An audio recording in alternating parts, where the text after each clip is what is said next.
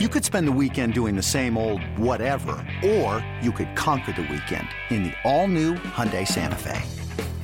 Visit HyundaiUSA.com for more details. Hyundai, there's joy in every journey.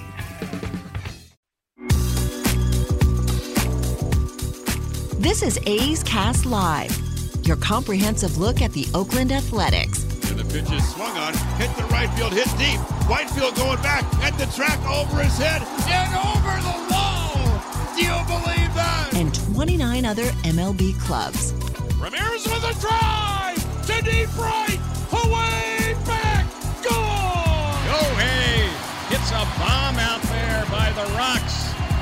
And boy, oh boy, this third inning is now showtime. It is a Judgian blast. All rise.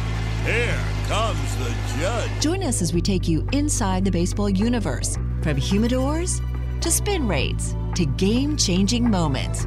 We have you covered. Spend your afternoon with us next from the town, only on A's Cast Live. Here's Chris Townsend.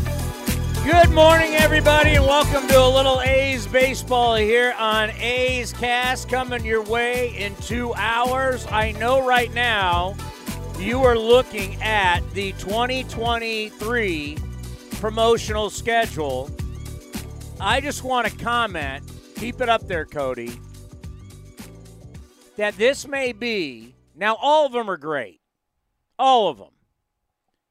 But looking at one in particular, maybe one of the best ones we've ever done. Now, obviously, the bobblehead's cool. Jackie Robinson hat's cool. You want your Bret Hart 80s knockoff Oakley-looking Viper, whatever they are. Pit Viper. Pit Viper. Is that really their name? I believe so. I don't know. I'm not hip. I'm 34 years old now. Those aren't hip. Those are not even 80s. Those are 90s. Yeah, first of all, wasn't Bret Hart don't 90s? you dare crap on the great Hall of Famer Bret Hart. Wasn't Bret Hart the 90s? Yes, late 80s, early 90s. This is 90s, man. All right, whatever. The A's Hawaiian shirt may be one of the coolest things we've ever given away. This might be up there with my Supercuts barbecue set. This is way before your time, Cody. We've given out some cool stuff over the years. This might be by far the best one. I think the A's Hawaiian shirt is going to be super cool. Super cool. All right, put us on screen. I love it. I mean, Hawaiian shirts to the ballpark. Are you kidding me? That's a no-brainer. I got a ton of Hawaiian shirts. You know, there was that Hawaiian shirt phase. Everybody had it. I got a ton of Hawaiian shirts. I don't wear them anymore. But I tell you what, an A's Hawaiian shirt, I'm definitely down. I'm going to find the exact date on that giveaway. Because think about that. I love wearing Hawaiian shirts.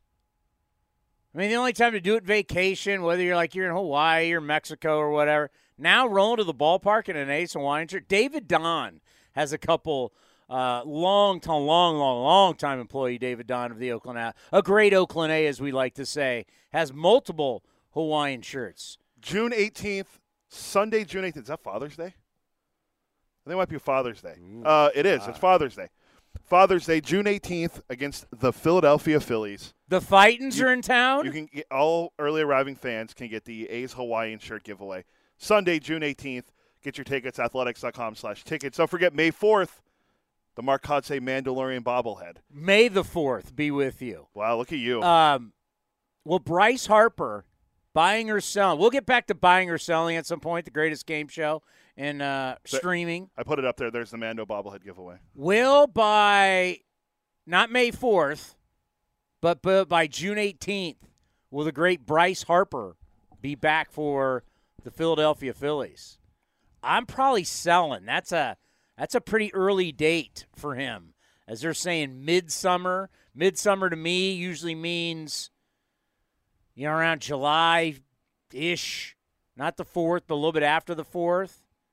Because we're technically, once we start getting into early July, aren't we past the halfway point? The halfway point is not the All-Star break. 81 games in, we'll be probably right at the beginning of July. Yeah, I'm trying to see if there's been anything from spring training about when he could return, but I don't. Wait, hold on. Bryce Harper ahead of schedule and return from Tommy John. I'm just not betting on it, but I would love to see it, right? This is the thing about everybody playing everybody is that you're going to get a chance to see the best players in the sport. Everybody gets to see it. And that's something that, Bryce Harper is one of the best guys in our sport. I want to see him. He's a great player. The Phillies, who should be good, you don't know. Quite a few teams go to the World Series, lose the World Series, and then stink the next year. So we'll see if how that will work. But, yes, Hawaiian shirt, May the 4th, and the Mandalorian bobblehead doll. Maybe I'll need to start watching The Mandalorian on Disney Plus because as a person who will be celebrating Father's Day because I have kids, maybe I do need to go to old Disney Plus and check out The Mandalorian. You already have it, right? Of course I have it. So there you go. 3 seasons. Are you kidding me? Well, I've got everything. I got Hulu, Netflix. I got it, and I don't watch really any of it. The kids and the wife do. I've got every subscription you could possibly have. May 4th against the Mariners. It's 12:37 game. Mark Kotze Mandalorian themed. That is pretty sweet. Athletics.com/promotions to see all of our promotions. Athletics.com/tickets to get your tickets for this game. The Hawaiian shirt giveaway. I almost said barbecue. Hawaiian shirt giveaway June 18th against the Phillies on Father's Day. Other giveaways like the Tony Kemp poster. There's the Pit Viper glasses. There's a for some reason, I don't know why, but the fanny packs are big again. We're giving one of those away. I am. My opinion on fanny packs will not be a part of this program today. Hey, by the way, text your buddy Vito and say you're welcome. I just want you to get on your phone, text your buddy Vito and say you're welcome. Vito. Oh, just text him. You're welcome. By the way, you haven't mentioned the shirt that I'm wearing today. Oh, I like that. How many people even still have this? I don't have it. That was probably that shirt's from how long ago? I have no idea. But it's one of the many that I have that I'm not sure a lot of people still have this shirt. It's not that old, but I think it's kind of only a select few of us still have it. All right, today we will be previewing the San Francisco Giants. We're going to talk about the Giants today. Well, I'm glad you're bringing on somebody that we love, so then I'll be somewhat respectable. The great Hall of Famer, Bay Area Radio Hall of Famer, will always be loved in this fan base. The great Marty Lurie is going to join us at 10:30. Yes, Bay Area Radio Hall of Famer. Not too many people in the history of our medium better than Marty when it's talking baseball. Marty is as well-versed to talking baseball history as anybody I know. I mean, Marty has been the one guy in my career that's brought me so much information and sent me information about my own grandfather that he finds. Baseball from the 40s and the 50s. Marty's great work about the PCL all these years. When you're talking baseball, you talk baseball with Marty Lurie, and he's going to join us at 10:30. A leader of men. The original leader of men. People are wondering who really is going to run for president coming up here in the next election. You know that, right? Yes. There's reports that there's Democrats that don't want Biden to run. We're not sure who's going to be the Republican nominee. How about Fran Reardon? I mean, you mentioned it, leader. When I think of great leaders in the U.S., I think of General MacArthur.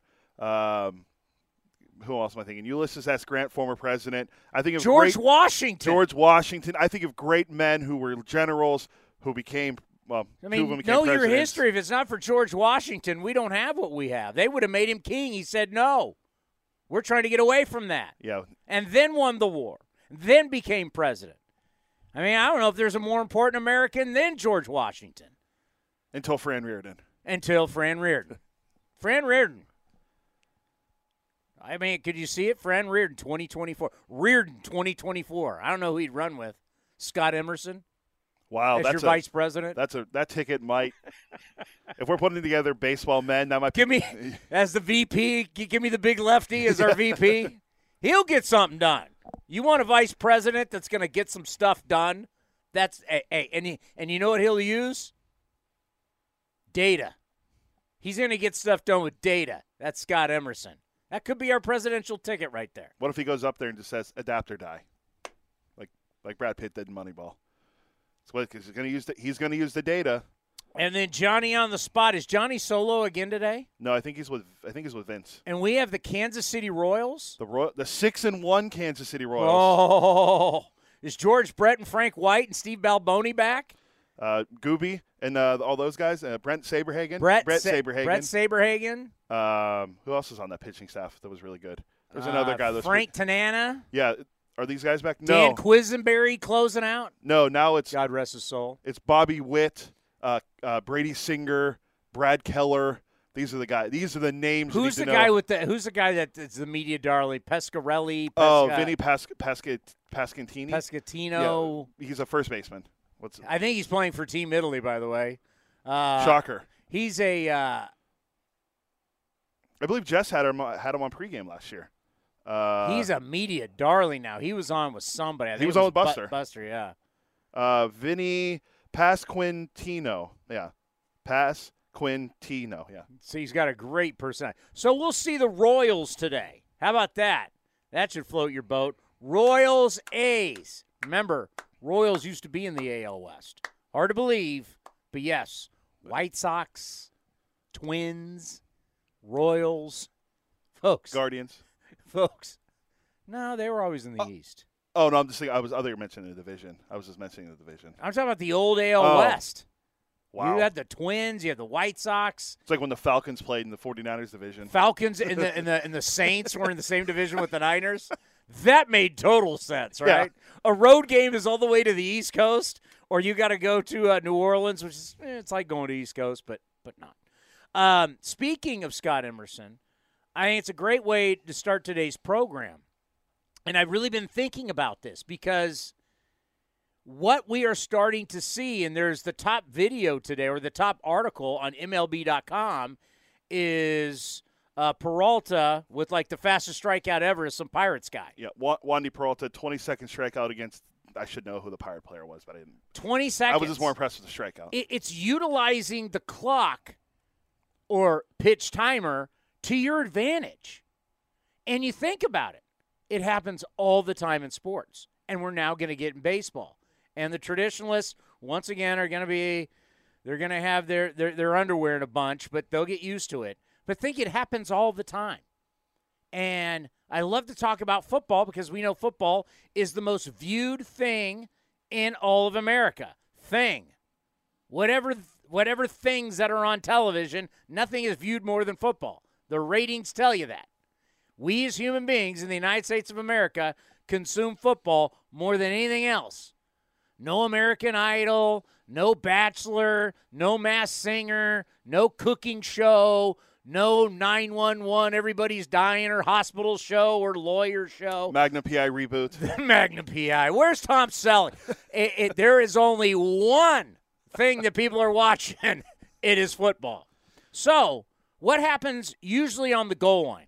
I can tell you because my days of being a sideline guy, I would follow the football wherever it would go. Unfortunately for the Raiders, it was always when I was there on their end, but I would follow it when the other team had the ball. And what you see is you use the clock and you use time to your advantage. So normally you see the quarterback, a lot of times in shotgun, but when we get inside the 20, you call it the red zone, you see him get under center, right? And it'll be Red Razor 49, Red Razor 49. Then, if they're going to change the play, kill, 34 blue 5. And they're doing all these calls, right? Because the quarterback is reading the defense, right? So he's switching the plays to where the defense is. But sometimes when you get down, especially right on the goal line, and they've brought in their goal line defense, and it's all the biggies. They're bringing in all the big boys.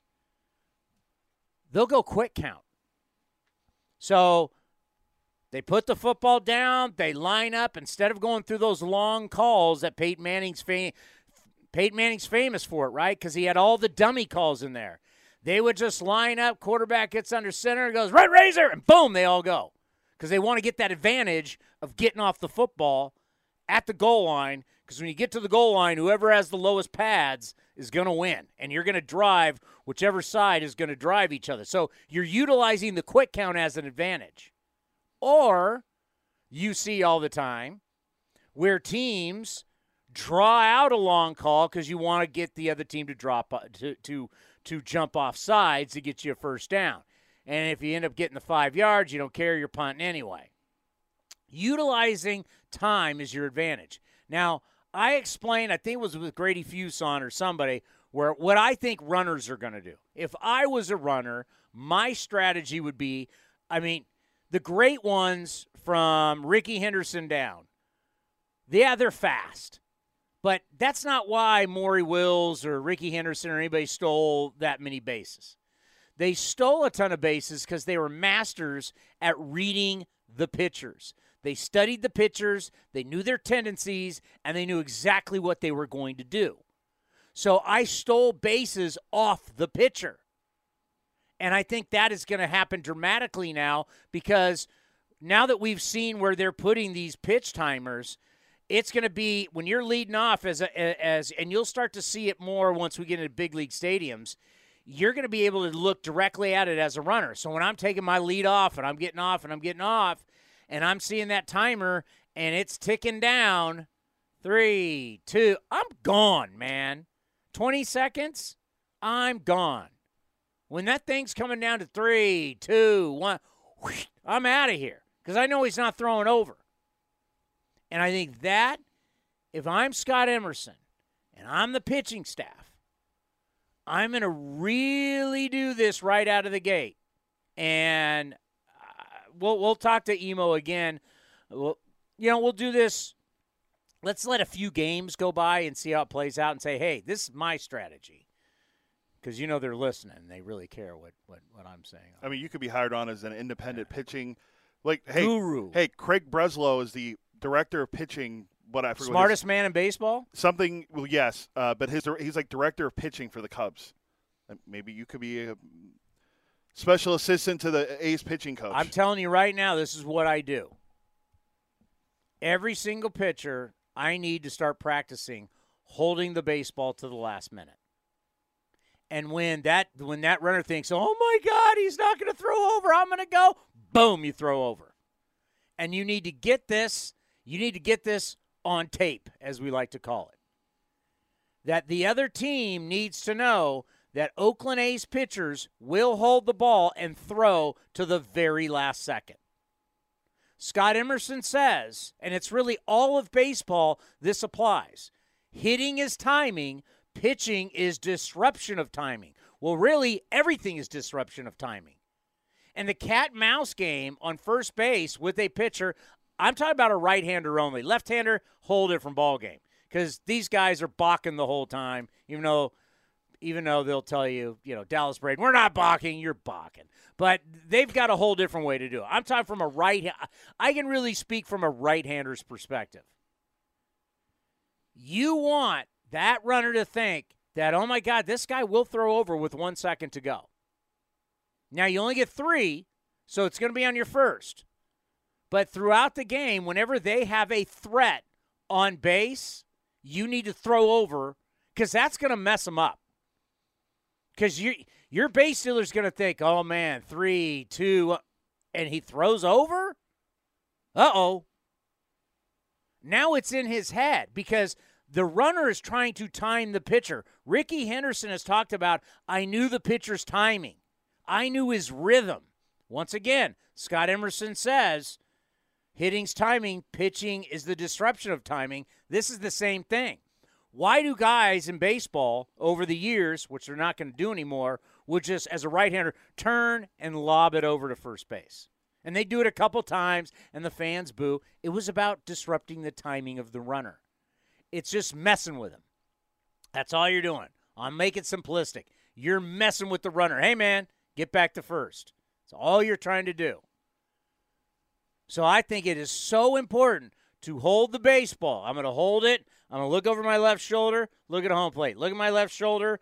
I can see the clock because I'll be able to see really out of the left side of my eye or there's going to the one to the right side. I'll be able to see the clock. 3, 2, 1, boom, turn and try and get him. Put that so every team thinks, man, ace pitchers they're gutsy. Ace pitchers they'll wait till the last minute to throw over. Because these pitchers that don't do that are going to get run on at will. These closers who, it's kind of an embarrassment. From a pitching standpoint, it literally is embarrassing that A, they can't field their position, and B, they can't hold runners. It's an embarrassment. It's part of your job. I mean, it's like being a golfer saying, hey, all I do is drive and putt. I have no short game. Like, what? I mean, you got to be able to, all we do is throw the football. We can't run it. You have to be able to get to the green after the drive. You got to be able to play. You got to be able. It's a position. You have a position to play. You bozo. You can't field your position. You see how many, for some reason, because closers, and I get it. You got to have the big bravado. You got to be that guy that's coming in and I'm going to blow everybody away. You really can't work in the off season on footwork and how to field your position. You can't work at holding runners. The ego, and it's amazing how we allow them and their egos to do whatever they want. Well, he had 40 saves last year, so we're not saying anything. What? Did anybody work harder than Jerry Rice or Tom Brady? No. And you're going to tell me bozo closer who may be good for 2-3 years, we can't, hey, man, you need to work on your footwork. You need to work on picking. You need to work on fielding your position. They're going to try and lay bunts on you. You better get off the mound like a cat and be able to throw to third to get people out. You need to do your job. Who was one of the greatest athletic pitchers that you would never think it in baseball? He won how many gold? I think 16 Gold Gloves. Jim Cott. He was good. I'm thinking. You go Maddox. Maddox is good. Jim Cott. Zach Kitty. Zach Greinke. We're going to talk about current players. Zach Greinke is an incredible fielding pitcher as well. But Maddox was you look at him now and you're like, how is that guy a major league pitcher and an athlete? Maddox was a great athlete, especially on the mound. Yeah, he would still bags too as a hitter. But Maddox was so good on defense, fielding his position, where we see it during spring training and sometimes even more so spring training. The what do they call it? The PFP, the fielding pitcher fielding plays. So it's great. Pitchers fielding practice. Okay. Know the lingo. Well, I wasn't a pitcher, so. But I love. How many Gold Gloves did Maddox win? Was it 16? I think it was 16. Let me see. Jim Cott won 16. You didn't know that. You just go to Maddox. You know who Jim Cott is? Kitty. Oh, I misspoke. 18-time Gold Glover. Oh, it's a fraud. It really is a fraud. When someone wins this many Gold Gloves, that's the most lazy thing ever. How lazy is it where you just, everybody, I'm just voting for the same guy every year? He won a Gold Glove at age 42 with the Padres and Dodgers. How many games did he play in? That year in 2008, he started 33 games that year. At 42. What? At 42, Greg Maddux started 33 games, and DeGrom started 38 games in 3 years? Yes. And you want to tell me how great DeGrom is again? Tell me how great DeGrom is when he – oh, by the way, he threw off the mound. Yeah. Isn't that great? Time to get excited in He Texas. played catch. How much did they give him? 180-something million? Ooh. It's just a travesty. It's a travesty. But, yeah, that's something that, spring training games, you're not going to show this, right? You don't want to show your cards. You don't want to show all the defense. You just don't want to do that. But I'm telling you, this has been on my mind. That's very, very important, is how you're going to utilize your run game and then how you're going to defend the run game. That's huge for us. I mean, unless you're going to figure out how you got to get a bunch of guys hitting 30 bombs on this team, I don't see it. I mean, can you guarantee me anybody even hits 25 on this team? Guarantee me. Probably not. I mean, people will go, well, Seth Brown, because he did it last year. Okay. That was last year. What do you have? 25. Exactly. Yeah. Okay, one guy, maybe? Hey, maybe, just maybe, your guy, Ryan Noda, can get there. You know Ryan Noda's out of options? Oh, really? I didn't know that. Yeah. Speaking of players out of options, Pache with another hit yesterday. Up to 370. He listens to the show. Give him credit when Christian Pache hits, because let's just say this. If the light went on and Christian Pache started hitting, that would be great for us. Yeah, 375 now in spring. I know it's spring training, but we're going to overreact. If Pache hit, oh, my God, it would be incredible. Because we already know he plays defense like a wizard. I mean, if you could have a outfield that's got Ruiz and Pache in it, you got 2 center fielders. Whoo, nothing's dropping. You're getting to everything. And it would make some really, really tough decisions for the front office. If Pache, because I got a feeling Pache right now is someone that they have made plans to not have in the organization anymore. Like this spring training, they mentioned it, right? Force mentioned it. Kotze mentioned it. There's a big spring for Pache. Okay, so what if he has a big spring? It's going to make for some tough decisions on, are there some veteran guys that now got to go? Or are you going to send guys down to Vegas that you really want here? Because I can tell you, there's no way Mark Kotze is going to be – he swallowed the 102 last year because he knew. Everybody knew. This year's not last year. Mark Kotze's not swallowing 100 losses again like it's nothing. So I got to think Mark Kotze's going to go into that meeting room and he's going to fight for who he thinks that can help him win. Now, when I mean now, you know what now is? No. Today. He's not going to be like, well, this guy's got options and this. Kotze's not going to want to hear that.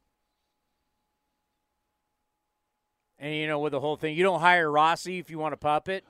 Thank you, Theo. You got to realize, Mark Kotze, and another thing, remember Grady Fusson's like, you know, a lot of guys you're just making out the lineup. You don't do that with Mark Kotze. I mean, that's the great thing about having Grady Fusson out. He is so honest, he doesn't even know how honest he is. Because he's been in the game for so long, he doesn't care, right? Hey, Mark Kotze, I can tell you, remember the Austin Pruitt start? Yeah. The great start of Austin Pruitt, what, he went 5 innings? Yeah. The front office didn't want that. I don't know if I'm speaking at a turn here. But on that day, they did not. They wanted to call somebody else up. Kotze went, nope, this is what I'm going to do. So when Barry Bloom was like, yeah, are you being told what to do? That's not who Mark Kotze is. Now, it's a collaboration. And I have no problem with that because everything. I always throw that back to the Warriors. You want your manager in baseball in the Bay Area to call all the shots because that's what the skipper does. But you guys have all been cool that Steve Kerr, Bob Myers, and the core, they agree on all their things, and it's won championships. And we've celebrated that, right? Haven't we celebrated the Warriors as one great big think tank? Yes. We've celebrated it. But now in baseball, nope, can't do that. It's got to be the skipper. No, it's a collaboration.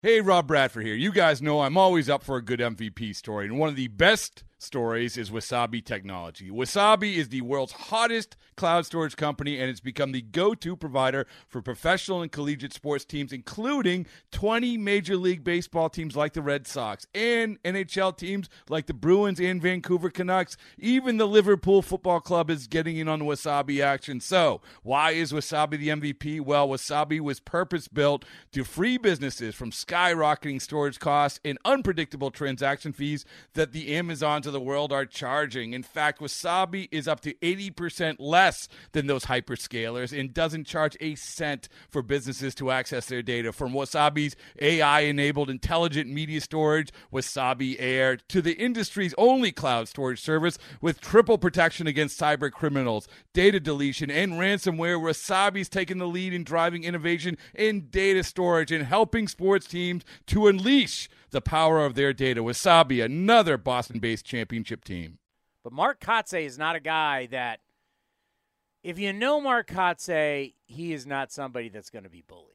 And he's not going to be somebody who you're just going to go, you wouldn't hire him if you wanted to be able to go, hey, Jack, this is what we're doing, and you're going to do it. You would not hire him. And there's a couple reasons why. Mark Kotze has made enough money. He doesn't need this job, right? Mark Kotze doesn't have to do this, and Mark Kotze could easily have jobs wherever he wanted, right? He could have said no and kept his job with the A's. He could easily have a job with the Padres because of his relationship in San Diego, and he could easily be on the staff of Bruce Bochy because Bochy loves him, and he could be on the staff of the Rangers. So Mark Kotsay is not somebody who's desperate for a gig. A, he's got enough cash, and B, there's plenty of places he could go. So you're just not telling Mark Kotsay, hey, this is what you're doing. So Austin Pruitt, I could tell you on that day, that was a, hey, no, I'm starting this guy, which was kind of like, what are we doing here? If you remember correctly, that was kind of a, we're starting Austin Pruitt? Yeah, that was a Kotsay deal, and it worked out. But Mark Kotsay makes a lot more decisions than you think. So Mark Kotsay is going to be in that room, and he's going to be saying, hey, I took it last year. I can just tell you, talking to Kotsay this year, Mark Kotsay, he knows they're not winning the division, but he's not going to be a guy that's, let's just say, taking 100 losses easy. He's going to fight for every win. Oh, yes. Sorry, I see Marty's connecting, but imagine the upside if Pache ends up hitting and you have Esty Ruiz, and if J.J. Bleday can live up to his potential. That's a very exciting outfield if that's what they want to go with in the future. You still have Connor Capel, who we know can hit, and he's having a good start to the spring. But Pache starting to hit is a good sign. I know he's out of options. A lot of decisions, and I didn't know about Noda not having options, so Noda doesn't have options. That's another one. Noda's here, man. He's Rule 5. He's here to stay. I think you just need to get used to that. All righty, it is time to preview the San Francisco Giants with a Radio Hall of Famer, a Bay Area Radio Hall of Famer. A's fans, you know all his great work for all these years, being around the A's broadcast, now what he does with the San Francisco Giants. When you think about a baseball historian, when you think about somebody that knows the game, whether it's the big league level down to the minor league level, his work about the PCL has been absolutely incredible. There is nobody like the great Marty Lurie, and he joins us here on A's Cast Live. How are you down there in the Valley of the Sun? Very good. I'm the only guy who can tell you who played shortstop next to your grandfather in 1948, so you know that. Fact. Alvin Dark, Rookie of the Year. I said before you were here, I said, Marty has sent me so much stuff about my grandfather that I've passed on to my brother and my cousin. Baseball history has been something for you. It's been a passion. The way I think you see with people who are like professors in college of history, and whether you love World War I or it's World War II or whatever thing in history that you love, certain cultures, that for you has been like baseball. Like if there was a baseball class to teach, you could roll right in and do baseball history at any university. Yeah, it's beautiful because that's what baseball is all about. It's generational. It builds on the shoulders of the first generation, the second, the third, the fourth. And that's what connects us. And it's like a religion. We love the stories. And it's an unconditional friend. It's always there when we need it.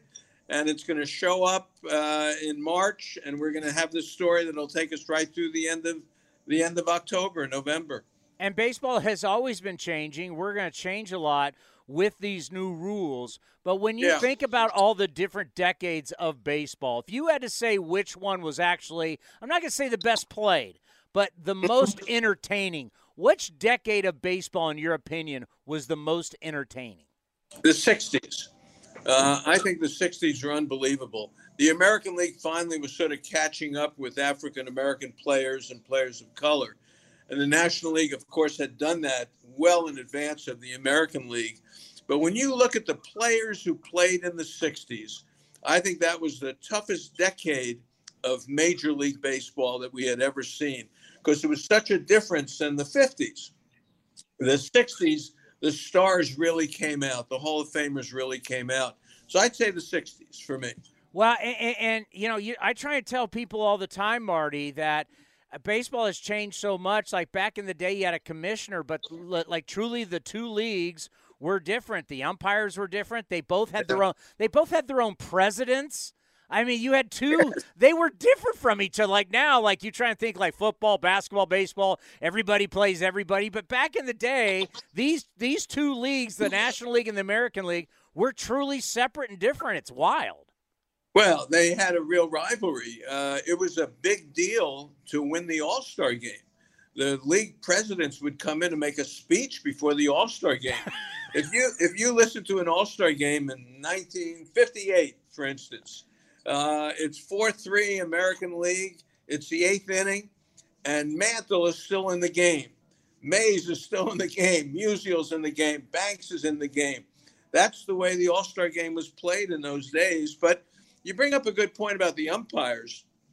The American League umpires had the balloon chest protector, the outside chest protector, so they couldn't get down and see the low pitches well. So the American League was known as a high pitch, high strike league, and the National League was known as a low strike league. So that was different at that point as well. But we had different league presidents, different umpires, and different ballparks. And the whole thing was different. Spring training, you may see some teams play each other. But when that World Series came around, you had never seen the team play the other team before. And it really was, how the heck are the A's going to match up with the Dodgers? How are they going to match up with the Giants? You only had spring training to go by. And that made the World Series really special. No doubt about it. Yeah, I mean, we start thinking about the legendary matchups and the legendary players. They would only face each other one time. I mean, you think about the great Hank Aaron going up against the New York Yankees. Hank Aaron didn't have a lot of postseason, but when he did, he hammered the Yankees. It's those special moments. But I do like that. I do like that all the kids and everybody now, you get to see everybody. I remember think about this, Marty. I had never seen the Yankees with my own eyes until I came to play baseball at San Jose State. My first game ever was A's-Yankees at the Coliseum. It was the first time I'd ever seen the New York Yankees, and I was, 18, 19 years old. Yeah, we are very, very, very lucky to be in the Bay Area. With a two-team market, the fact that we can see the American League, see National League, but now with the new schedule, we're going to see everybody. And that's okay. I have no problem with it. I think baseball is universal. It does make it interesting to every other year. You're going to get a home game with the Yankees or with the Orioles or a team that's really coming on. We still have the rivalry between the A's and the Giants. We'll have 4 games with them this year. But the fact that we're going to play everybody in the other leagues, 7 home, 7 away, 3-game series, I think it's terrific. I really look forward to it. As a baseball historian, I remember a few years ago we were doing an interview with you, and you really educated us when people are talking about, you can't change in baseball. And you were like, no, they've always changed in baseball. That baseball's always changing. So, yeah, we have new rules, we have new stuff going on, but our sport's always been doing that. No, absolutely. They changed the ball, and they would never tell you. And then there was a point in time when they did tell you. In 1930, if you look at all the statistics of 1930, and the great A's teams of 29, 30, and 31, they used a ball that was like a golf ball. And Jimmy Fox just crushed the ball, and Al Simmons, and all these names of A's history. So the equipment has been different. It's changed over the years. The baseball has been different. The ballparks are different. And it's okay to change. They can do whatever they want, but you still need 27 outs. The last 3 outs are going to be the toughest, and you're still going to have to hit behind the runner to move a guy over when you're going to have to score a run. You're still going to have to throw ahead in the count. If you get behind in the count, the hitter's going to kill you. And the game, that part of the game is never going to change, but there are certain aspects of it that will change this year. And we'll see the pitch count. The pitch clock, rather, the way that works, the bases, the shift, and everything else. So it's going to look different to us. It's going to look a little bit on fast forward. But what I see in spring training down here, it's an experiment. And these players are so smart. I mean, the pitchers are already figuring out how to trick the hitters with the pitch clock. And the hitters are trying to figure out how to slow the pitcher down and step out of the box and do this and that. The base stealers are going to try to figure out when they can go. Baseball always adapts to the rules. And I frankly think, Chris, this is going to be the most interesting year we've ever seen in baseball, with the fact of the pitch clock and the way they're going to operate with it, and with not having the shift, and the bigger bases make a difference too. It's going to be quite interesting. This is going to be a very unique spring training, and I think what's ahead will be amazing.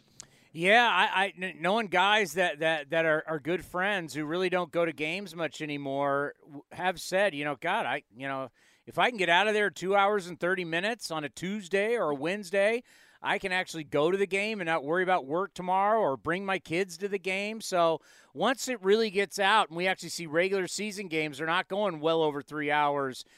It's going to be a good advertisement for attendance, no question about it, and something that when you talk about the 60s and athleticism, I'm just excited, being a kid that grew up in the 80s, all the base stealers. I mean, when I was growing up, it's Ricky Henderson, it's Vince Coleman, it's Tim Raines. Everybody was stealing bags. Our buddy Bip Roberts, who I got to watch growing up. I mean, I can't wait, Marty, to see the base stealer back in the game. Yeah, it's coming, and we'll see it. Well, they'll figure out, after the first pickoff, will they go on the second one? There's going to be a lot of back picks. The catcher's going to be throwing to first base a lot to keep the runner close. But having bigger bases and the fact that you can run after they have thrown over twice, they got to get you or else it's a balk, that will be different. I think we're going to see many, many more stolen bases this year. Look, and Billy Beane figured this out back in 2000. I always remember him saying it. Say, well, why don't you run more? He says, well, you got to be successful 80% of the time to make it work statistically. And if these guys can get there 80% of the time, you're going to see a lot of people running. So that's something that we'll enjoy at the ballpark. But for the players, see, the fans are going to have fun. But the players, this is really a challenge because the pitcher is got to, you got to think about the pitch. You have to think about executing the pitch. You have to think about where you are in the rubber. You got to think about your breathing. And all this happens in 15 seconds. And all of a sudden, instead of thinking about all that at the end before you deliver it, you're looking and saying, uh-oh, I only got 4 seconds to go. And then the pitch is not as much of a quality pitch. Same thing with the hitter. The hitter gets in the box. He's got to be there at 8 seconds. Well, what if he stands there at 10 seconds? Now the pitcher on the mound says, all right, he's already taken one timeout. He can't step out. I'm going to hold the ball until 2 seconds. So now I've frozen him for 8 seconds or 10 seconds. It's an eternity. What they're going to do to the hitter. So the hitter's got to step out. If he's down 0-2, 1-2 in the count, he's got to step out and take his time out and regroup at that point. So there's so much going on. It does affect the players, and that's my concern, whether the quality of the game will be different because of the trying to speed up the game. For the fans, it's great. But for the players, they really have to adjust to this. Let's read some names here, some notable free agent additions for the San Francisco Giants. Mitch Haniger, our old buddy Sean Manaea, Ross Stripling, Michael Conforto, who sat out all last year but obviously had some big years with the Mets, Taylor Rogers, Luke Jackson.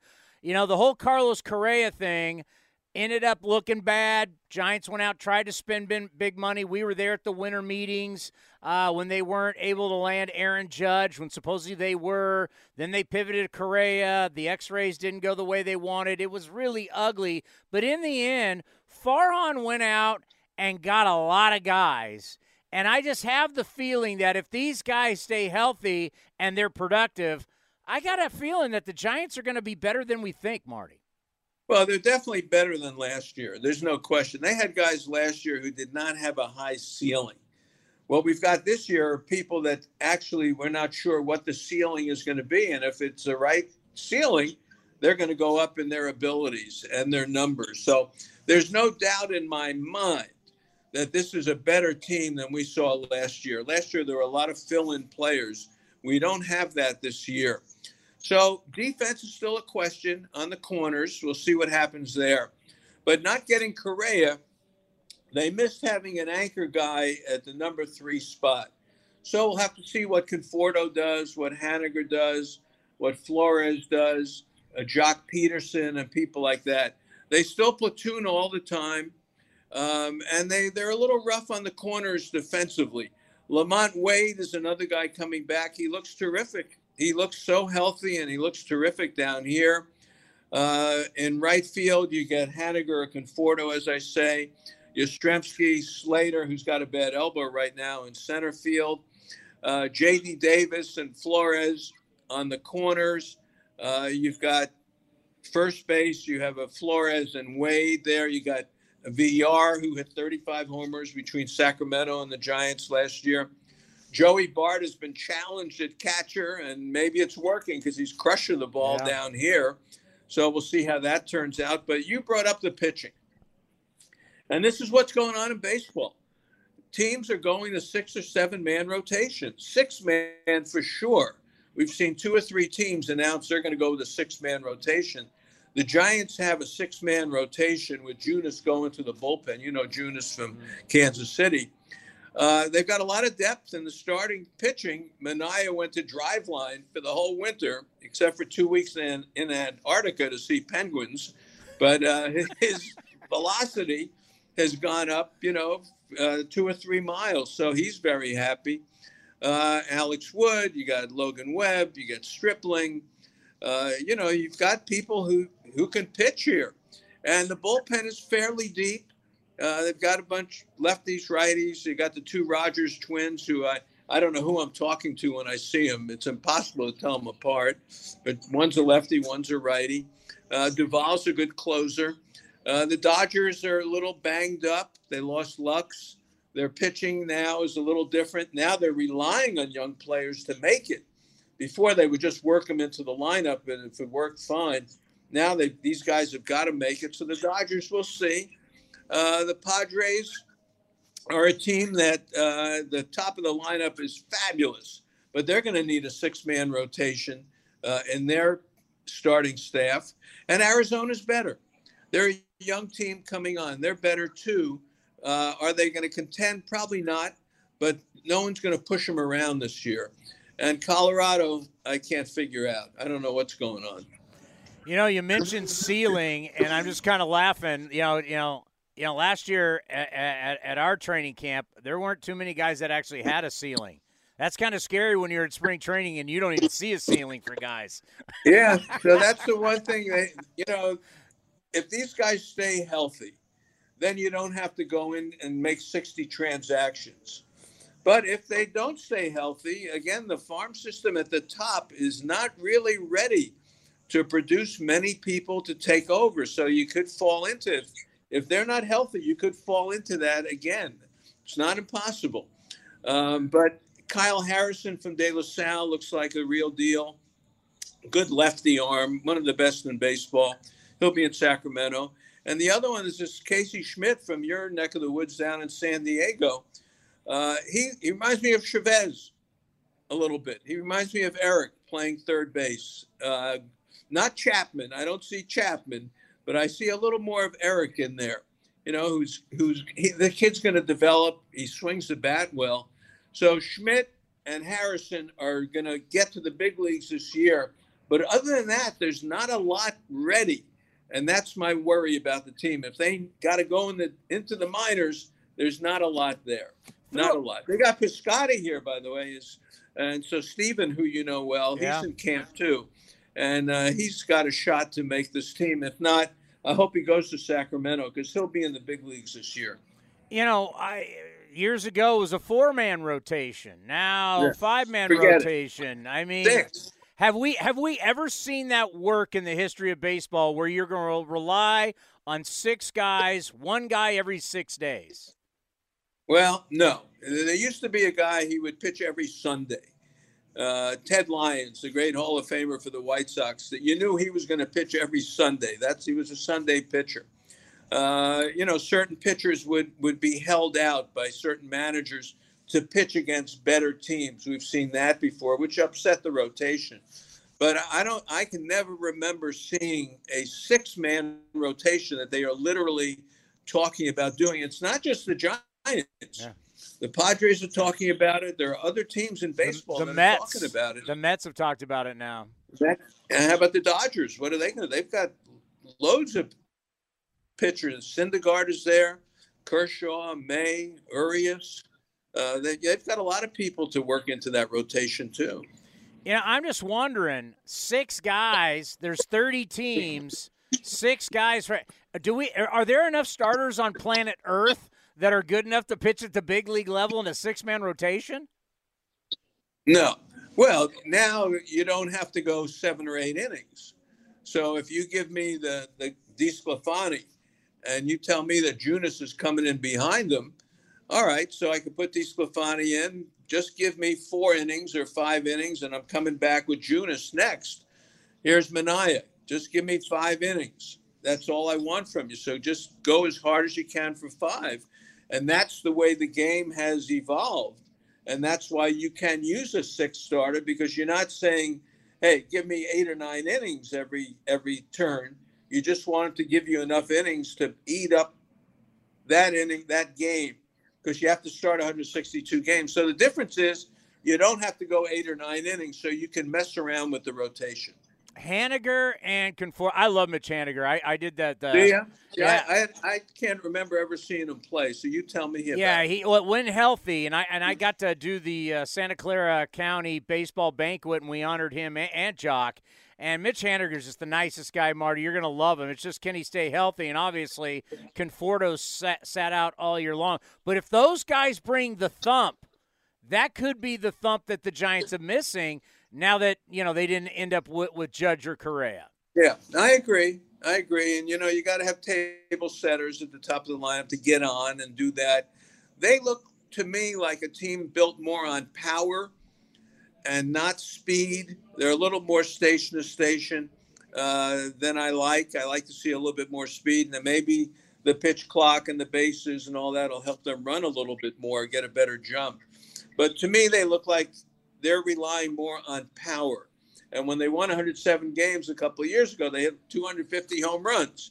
So I think they like that, the way Farhan has put the team together. It's a little older, and it's a little more stationary. And there's no Longoria is gone, Belt is gone. Of course, Posey is gone. It's a different kind of team now, but they do rely on power. You've been around big league managers for a long time. You've studied big league managers.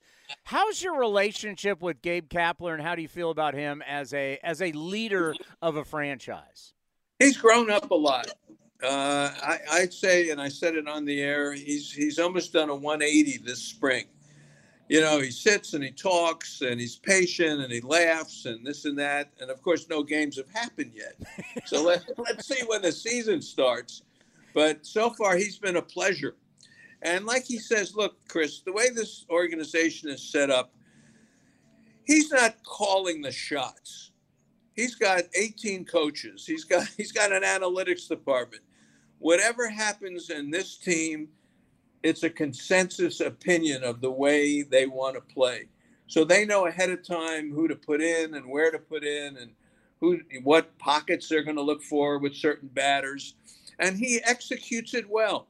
But he's gotten a little more glib. I think he's going to relate better to the fans as opposed to talking over their heads all the time, with a lot of analytical mumbo jumbo. He's not Ken Maka, he's not Art Howe, he's not Bobby Cox, but he's not as stiff as he was in the past. So I think he's going to be better. I do. Let's end on this. And I know Ray Fosse was trying to do this towards the end. God love our man Ray Fosse. But you have done so many interviews. I mean, the amount of interviews you have done, are you preserving them? Is there ever going to be a place where we can get – I mention it all the time with you. Your relationship with Torrey Hunter and the stuff that you would get out of Torrey Hunter, whether he was in Minnesota or he was in Anaheim. I mean, Torrey was just wonderful. You guys had a great – are we ever going to have this vault where we can go and just enjoy and geek out on all your great interviews? Yeah. They are almost all of them are digitalized right now. a lot of the stuff I did, look, I did the A's pregame from 98 to 09. And Chris, I did it every single day, like you. You work so hard. I would do a 90-minute show every single day. And to do 90 minutes by myself, I would have to have 5 or 6 different interviews every single day. So a lot of the stuff I have is on CD. I have all the many of my pregames from the A's with a lot of the CDs filled up with interviews. But then we also have the digital side of the ones that were on the recorder. And those have been put on the internet that we have them in a hard drive, which we'll never lose them. So it's on my mind, but there's so many on the day-to-day CDs that the stations would, prepare for me that someone's got to sit down. It'll take 2 years to listen to everything. Listen to Ken Korak and me rattle the lumber. Listen to me and Vinny, me and Shooty, Maka, Guerin, whoever it was. There's just so much stuff there. It's really the history of the A's from 98 to 09. It's really very complete. Well, I don't need to tell everybody how great you are. You're a Bay Area Radio Hall of Famer. They already did that for me. You're the hardest working guy in this business. And I tell you that. I look at what you do every day and how much you get done. It's absolutely incredible. You and Larry Krueger, you two guys are the hardest working guys in the Bay Area, and you're an icon. All I can say is when you call me, I'm coming on the show. Well, that's very kind, but we all know who you are, Marty. I mean, when you get your own bobblehead, for God's sakes, that is a big deal. $79 on eBay. That's when you're big league.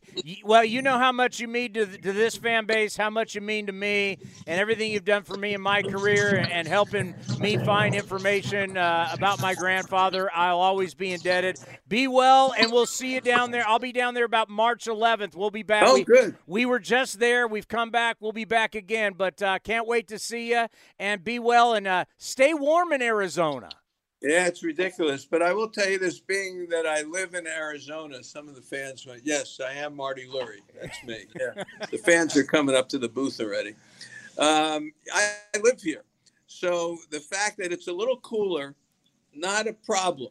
Because believe me, in June and July and August, it's going to be 112.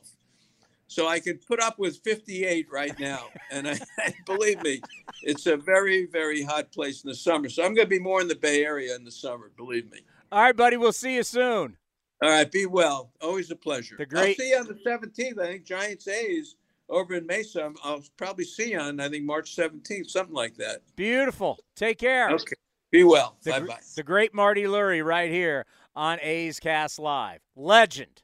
Like I said, I don't have to build him up. He's in the Bay Area Radio Hall of Fame.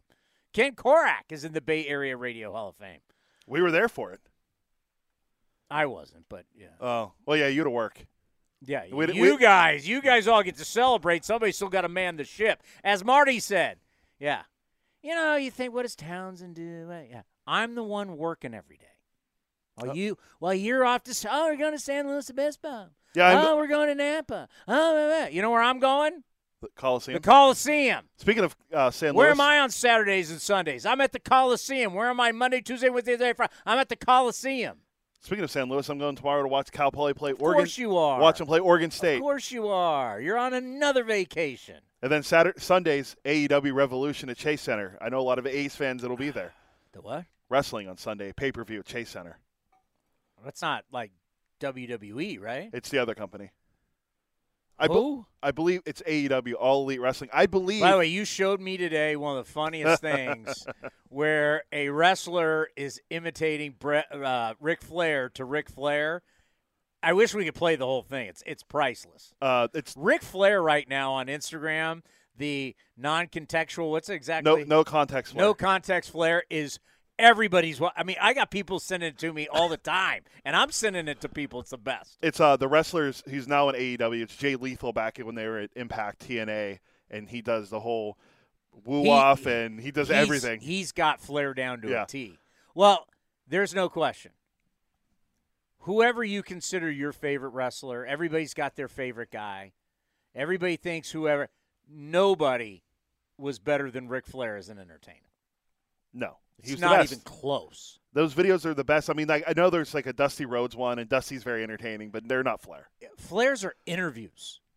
Like The Rock would do his stuff. His were more promos than anything. Right, and he'd do third person, and he'd rip a guy real quick. You're talking about Ric Flair comes out and does full-on, like they're real sports interviews, right? The great Tony Schiavone. And he's coming out. And AEW broadcaster. He'll be there Sunday. And he's talking to the crowd. He'll be out there for like 5 minutes. Like it's like a real athlete talking to a real broadcaster. I mean, and some of the stuff that they say you just could not say today. You're talking to the Rolex wearing, diamond ring wearing, kiss stealing, wheeling dealing, limousine riding, jet flying, son of a gun. There was one that you sent me where he's talking about females and he's ripping some females in the crowd. I'm like, there's stuff like you couldn't do that today. No, even if it's wrestling, you couldn't get away with that. Even in the one I showed you this morning with Jay Lethal when he calls out the women in the crowd. Be careful. Be careful. There's just certain things that he said, descriptions that you couldn't do today. No, but the Jay Lethal taking off his jacket and doing the Ric Flair strut and then doing the elbow drop on the jacket. But so good. If you could see, you could see it on YouTube. His mannerisms and his cadence, he's got it down. I mean, impressions are hard. I mean, you got to sound like the guy. You've got to have the same rhythm, the same cadence, and he's got it down. Pretty good. Back to the Giants. And whenever we can have Marty Lurie. I mean, Marty is gold. He's absolute gold. He's a treasure. He's our Giants insider. But he's our baseball historian. We'll just bring him on because he does a great job at KNBR.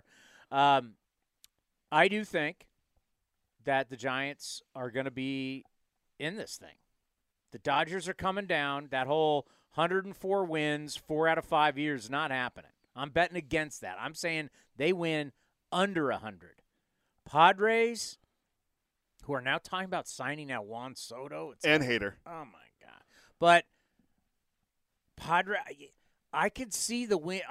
I could see the winner of that division with like 96, 97, 95 around in there. So you're looking at like an AL East race, essentially, the last couple of years. A big three. And like what the Giants would be last year would be the Phillies. Like this thing was a lot of Mets led the division throughout the year. I would see that being either the Padres or the Dodgers. Phillies get in the wild card. That would be the Giants. Like, I mean, look at these names. I mean, Farhan did a really good job of going out and getting some players. I mean, this group of players right here, once again, it's all an if. An if doesn't win baseball games, but it's an if. If Mitch Haniger, if Sean Manaea, if Ross Stripling, Michael Conforto, Taylor Rogers, Luke Jackson, they got what? Cobb and Webb. And, the one thing Alex Wood. The other thing that I didn't get to ask Marty, and we'll see. You really don't know until games start. They were horrific defensively. Yes, they were horrific. Now I watch Giants baseball because we're in the market, so they're always on. Right? They'll be on. I'll watch it on TV. I'll watch it at the gym when we're not on. So but I'm not watching it every day like I watch A's baseball. But all the numbers said they stunk defensively. So they got to get better defensively. But I do see, and as much as the Giants fans clamor for, and once again, A's fans, we're doing every team. We did the Rockies yesterday. I know we're doing the Giants today. I can already hear our fans. What are you talking about the Giants for? Who's tomorrow? Tuesday. The great Arizona Diamondbacks and Snakes. And our old friend, not Torey Lovullo, saving him for the regular season. Not Luis Gonzalez. Gonzo. The great Johnny Gomes. Oh, my guy, Johnny Gomes. I talked to him yesterday. One of my favorite A's of all time, Johnny Gomes. I love me some Snakes. They got the worst uniforms, but Torey Lovullo and the Snakes, I gave you that stat yesterday. They stole 68 bags after the All-Star break. That's a clip of 80.9% success rate. 80.9. And if Billy Beane says you got to steal 80% to make it worthwhile, they did it in the second half. I'm loving me, my wild card, to win the West will be the Arizona Diamondbacks. We'll preview them on Tuesday. But Johnny's title, minor league outfield and base running coordinator. Well, they sell a lot of bases, and they have a lot of young guys that can still, like Corbin Carroll. Johnny Gomes is a big part of that. Hey, when I think about running, I think Johnny Gomes. Let me tell you that. Speedster Johnny Gomes. Yeah, but, to do the Giants justice, yeah, you didn't get Judge, you didn't get Correa, but you got a bunch of guys that if they play pretty well, I'm not saying they have to play great. They play pretty well, Giants will be a much better team. And you'll be like, wow, good moves by Farhan. Because now what are you looking at? You're looking at 107 wins. That's what they won 2 years ago, right? Correct. The Dodgers won 106. And they won 81 last year. 81 and 81. So it's kind of like, okay, yeah, you got all these analytic people. You got all these coaches. Kapler thinks he's the smartest guy in the room. I actually like Gabe Kapler. Yeah, friend of the program. And, yeah, Gabe Kapler years ago when he was a Fox Sports guy used to come on my talk show when I was on 95.7 The Game. I used to have Kapler on all the time. And you could get into – Kapler's a kind of a fascinating dude because you can get into the whole baseball, but you can get into – we would get into fitness and training and stuff. I mean, Kapler is a smart guy. Then we got to meet him in person at the winter meetings in 2019. I like Kapler. I do. But we'll see. We'll see if the Giants can make it happen. But we do know this. You just can't get a big-time free agent to come to the Bay Area unless you grossly overpay. That's just that. You know what? It's fact, folks. As much as, we sit here and say it all the time. Oh, the Bay Area is the greatest place to live. Yes, we love living here, right? I've lived here my entire adult life. I love living here. But I know the reality of state taxes. I know how agents think. I know how players think. And I know about our weather. As much as we act like our weather's great, our weather on the San Francisco Bay stinks. And when you're watching a game in June and July at Pac Bell Park, is it SBC Global now? What is it? Oracle Park. What are the other names? SBC Global, AT&T, Pac Bell. Then it went to AT&T, and then now it's Oracle. So 4? Pac Bell. It opened up as Pac Bell, then SBC Global, AT&T, Oracle. It's only had 4. Yeah, 4 names. The weather. Giant fans are like, they have blankets and beanies and scarves, and it's June and July where everybody else is outside, summertime, beers, shorts, T-shirts. I mean, A's fans, you're kidding yourself. Our stadium's cold. I'm there every game. There was a certain point when I was covering A's, Raiders, and A's all at the same time. You remember that? No one was at the Coliseum site more than I was. I had to do A's, Raiders, and Warriors year-round. I did it for a few years. Nobody was doing it more than me. Windy and cold on a consistent basis other than day games in the summer. At night, start of the season, end of the year, brutally cold. So you want to talk about not hitter-friendly, you want to talk about crazy state taxes, makes for a recipe of there's a reason why the Giants have a ton of money and they haven't been able to land anybody. And the only way they landed Correa was they had to grossly overpay him. They're going to look back and say, whew, thank God we didn't have that deal. 13 years, was it? Yeah. It was 13. That sounds about right. I almost said 12. Let's fact check ourselves. Fact check, 13 years, Carlos Correa to the Giants. 13,350, yep. Don't doubt me. Sorry, it was 12 with the Mets. Yeah, see, you need to just sometimes sit back and learn. Yeah, he wasn't worth that, but you had to grossly overpay him. It's a problem for California teams. I first started seeing this with the Raiders, and Niner people will tell you this. Because of my buddy, fact check me here, one of the top agents in football is Doug Hendrickson, San Jose State great, former teammate of mine. He's been one of the top football agents, and he started talking to us about this going, it's a problem for California team. It's a problem for the Niners, Raiders, Rams, Chargers. Well, that now goes to what? Warriors, Lakers, Clippers, the hockey teams, Sharks, Kings, Ducks. It hurts A's, Giants, Dodgers, Angels, Padres. Sacramento Kings. Who? Well, it's looking at California. Hey, It doesn't matter. they're third in the West right now. Are they really? Yeah, they're really good this year. They can't play any defense, but they can score. I have nothing wrong. At least you're entertaining. That's like the old Nuggets back in the day. They played a game last week, double overtime against the Clippers. They won 176-175. I just went rock on you right there. Did you know? Yeah. It doesn't matter. Hayward's own Dwayne The Rock Johnson. He's not from Hayward. Born in Hayward. Grew up in Philadelphia. I was about to say he's out because, we would have. Don't you remember at WrestleMania when we were there? He goes, "The Rock's an East Bay boy." That's what he said in his promo. No, I do not remember that. It was then he brought Ronda Rousey in the ring, and it was the whole thing. So, taxes are a big thing, and I know we don't like to hear it, but it's a reality, and weather's a big thing. And it's going to be tough going forward as our politicians and our state want to keep taxing people who make a lot of money more and more and more. I mean, they're trying to get it from 13.3%. I mean, you're not in this tax bracket. I'm not in this tax bracket. But they're trying to there's been one politician, I think he's out of Oakland, who wanted to get it up to 18%. So 81 home games, you're getting taxed by California 18. I'm not an accountant, but you're going to get taxed 18% on what you make for 81 home games. Do you know how much money that is? Versus if I go to play, like, let's say, for the Red Sox. And that was a huge thing for the Panda, as you called him. 5 for 95, I think he's on the I called Red him. Sox. I called him 2 Pizza Panda after every game. Pablo Sandoval, that's not right. I take that back. Hit the dump button. Oh, we don't have that. We can't do that in streaming. I got that from Aubrey Huff, my old radio partner.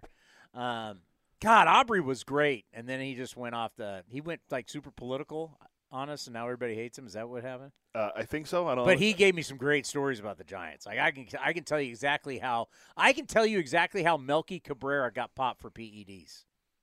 We'll save that for another show. Yeah, you shared that with me before. I can tell you exactly how it happened, and guys are still doing it. Wink, wink. There's still a way to juice your body with testosterone and then have it be out of your body within a certain amount of time so you won't test positive. Not that I'm promoting PED use. I'm just saying I was taught a lot by Aubrey Huff.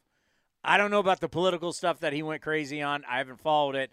I just know when I worked with him, he told me stuff about Posey. He told me all kinds of stuff. Where was I going with it? Now to remember because you went off on Clubhouse So stuff. Panda. So 2 Pizza Panda you called him. 2 Pizza Panda. Post-game 2 Pizza Panda. He'd beat up the spread and then eat pizza. So essentially, Massachusetts is a flat 5% state tax. Flat. So the deal that you had the same deal on the table between the Giants and the Red Sox. Right? It's a true apples to apples deal. But the state taxes in California versus Massachusetts was like a difference of like $8 million. And typical Giant fan, what's the Bay Area? What's $8 million? To a guy that grew up where Pablo grew up, $8 million? I don't know about you. $8 million is a big difference. But, to the Bay Area, it's the Bay Area. You get to play here. It's the greatest place. What's $8 million? I'm not afraid to admit that $8 is a big deal to me. $8 million. And so he signed with Boston. And I think he just wanted out anyway. But it's a difference. It's a problem for us.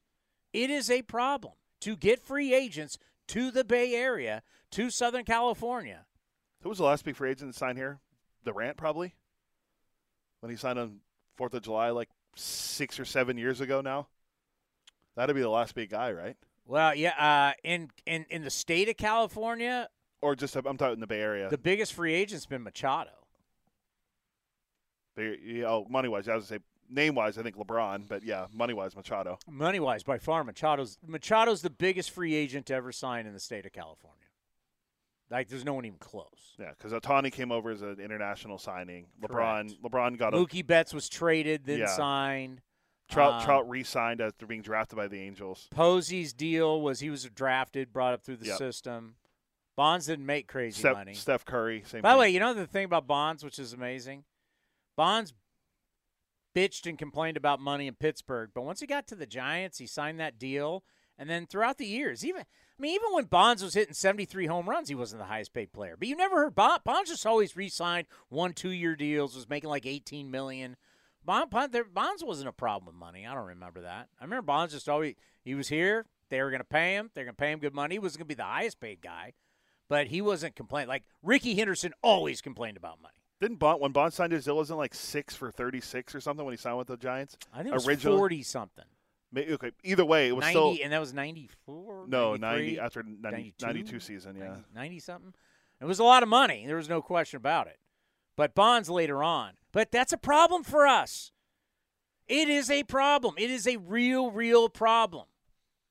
The only reason Machado signed in San Diego because they were the only ones willing to do the deal. You've got to grossly overpay to get guys to be free agents in California. Sad, but that's where we are, right? And if that's the case, what does that mean for the A's where we are now? We got no shot. And you talk about why you need Howard Terminal. We need Howard Terminal just to be thought of. I'm not saying Howard Terminal gets us top free agents. We need Howard Terminal just to, like put it this way. Free agents, top free agents, if you built a ballpark at the Coliseum site on the asphalt to just have a ballpark, that ain't doing it. You need something to get people to sign, right? You need Howard Terminal, you need a jewel. We're going to have to overpay and have a jewel to get guys here. Because otherwise they're not going to sign. You think Seattle has signing dudes?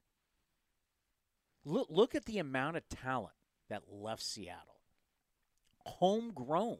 I mean, even though Randy Johnson wasn't technically homegrown, but he kind of is because he found himself there. Griffey, A-Rod. Ichiro, well, they signed Ichiro, but nobody wants to go. They fly more than anybody else. Nobody wants to go there. The only two guys that come to mind for them recently were, because King Felix obviously drafted by them, would be Robbie Ray and Robinson Cano. And what did they have to do with both those guys? Overpay. They had to overpay. So you got teams that have to dramatically overpay to get guys. Seattle, that's going to be us. When the fans say, "Oh my God, man, we need to spend more money in free agents," we're going to have to dramatically overpay and have Howard Terminal to make it happen. That's just a reality. I mean, how are you going to fight a team in Texas? How are you going to fight a team? Well, Florida. If a team ever in Florida wanted to spend, what an advantage that would be. No state taxes. I mean, you can't. How do you fight that? You just get drilled on the taxes. And players look at that going, because here's the other thing you don't think about when you sign with a team in the West. So I'm going to play 81 home games at home. Probably the best example is the NL West teams. This is a great example. Let's say you're Friedman from L.A. and you call me, right? You're going to call me, right? Yeah. Offer me big money. And I'm going to be like, it's great. You're going to tax me at the highest level. And I know taxes is not sexy to talk about. I'll end on this. You're going to tax me at the highest level for the 81 home games that I got to play at Dodger Stadium, right? Correct. I then got to go play in San Diego. Am I getting taxed? Yes. San Francisco. Yes. Oh, by the way, who's our rival in the South? L.A. And now we're going to for sure play the A's. Yeah. You're well over 100 games that you're playing. If you're a California player in the West, way over 100 games. Because let's say that year you're playing the A's at home. Doesn't matter if you're playing the A's. If I'm a Dodger, I'm playing the A's in Oakland or L.A. You're going to be taxed way more than 100 games at California taxes, more than any other player in the big leagues. You're in the state with the highest state taxes, and you're going to play the most games there. You'll play, if you're a Giant, Dodger, Padre, and the fact that you got to play the Angels and the A's, you're going to play well over 100 games in the state of California. Versus everywhere else, you want to add that money up, it's life-changing money when you think about that. It's crazy. And I don't know what it's going to be, and it's just going to get worse for California teams. I'll end on that. Down in spring training, as we laughed, I don't know if he's going to be a presidential candidate. He could be. He could be. Fran in 24, as we may call it. He's a great leader of men. We love having him on the program. Fran Reardon, the manager of the Las Vegas Aviators, very good friend of A's Cast Live, joins us now. Great to have you again. How are you? I'm great. I'm glad to be back in Arizona. My favorite time of the year, spring training in Phoenix, and just having a blast. Starting to warm up a little bit, and Yes. yeah, it's a good time. Good time of year. It's almost like you brought your Buffalo Bills weather with you for the first couple of days here. A lot of people accuse me of that. You know, every time I see someone who I haven't seen, like, you bring that crummy Buffalo weather with you. I didn't try to. I tried to leave it. Yeah. I mean, it's nice when it warms up. It's easier for the players because when you do get high winds and it gets cold, there's only so many things you guys can do. Because I know right now there's a ton of teaching going on with these players before you actually get into the games. There is. It's a great time to reinforce fundamentals, to introduce the new players from different organizations to the Oakland Athletics way and how we do things here. And sometimes it's difficult in the mornings when it's 35, 40 degrees and people are sitting around listening to a coach explain something that's going on the field. But it's always like this early in spring training here, and then it starts to warm up a week or two into it, and it turns into just beautiful weather all the time. But guys are really doing a good job of focusing and getting in their work early. I'm real curious because I asked Mark Kotze this a little bit ago, and obviously you run a lot of the things down here. How different is this year? No lockout, not talking about COVID anymore. How different is this year from what we saw last year? So many changes and kind of like a lot of chaos last year. Well, it's different in the fact that it's normal. We haven't really had a normal spring training since 2019 with all the different things that have come up in the last few years. So it feels good to get back to that normalcy, that full spring training schedule, not having to worry about the CBA or not having to worry about COVID testing. And it feels good. It feels natural. And I think the biggest thing, it feels normal. Yeah, that's it's wonderful, right? It's like wonderful being back. Yeah. Yeah. It's a good feeling. Now, there's a lot of competition going on here at camp. And I know that from the outside, a lot of people have said, the A's are not going to have anything. It's like, there's a lot more talent here than you think. And whoever doesn't make the big league club, I think you have to be excited. You're going to be getting a lot of talent down there in Las Vegas. I think so. I'm still getting to know a lot of the new players, just getting to know their names, let alone their abilities and what they can do on the field and their individual talents. But yeah, it's going to be a situation, and in my opinion, just from the first look, that we will have more depth in the organization. We will have more talent on the major league roster, and I think that'll trickle down to the AAA roster as well. And that's exciting. I think that you have to give the front office credit that there is more depth and there is more talent. And obviously time will tell how we're going to be on both the major league level and the AAA level, but it's an exciting time. So something that people probably don't think about is last year, the A's used a record 64 players. Well, then that means that there's a lot of guys coming up and down from AAA. People don't think about that, but that affects you guys dramatically with all the different faces. Yeah, it does, and that's part of the gig. And last year was more severe, more significant as far as player moves, guys going up and down, and guys getting opportunities, which to me is the most important thing from my job's perspective, is to hopefully get guys ready to come up and be productive major leaguers. And it definitely affects our roster, but it's part of the process, and it's why they have a AAA team to be a depth and a feeder system for the major league team, and hopefully that'll continue to happen at a not such a high rate this year, but it will definitely happen. And we just make the adjustments as you go along.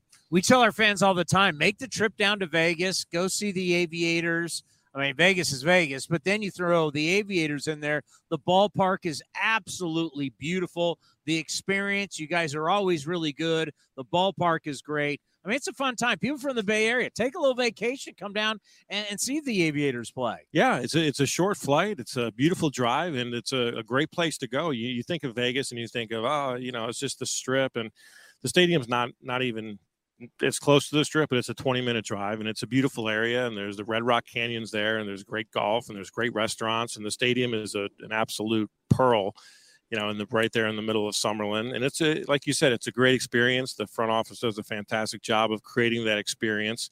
And if you haven't been there, it's definitely worth the trip. All right, we got to end on this because I know you got to get over to Fitch.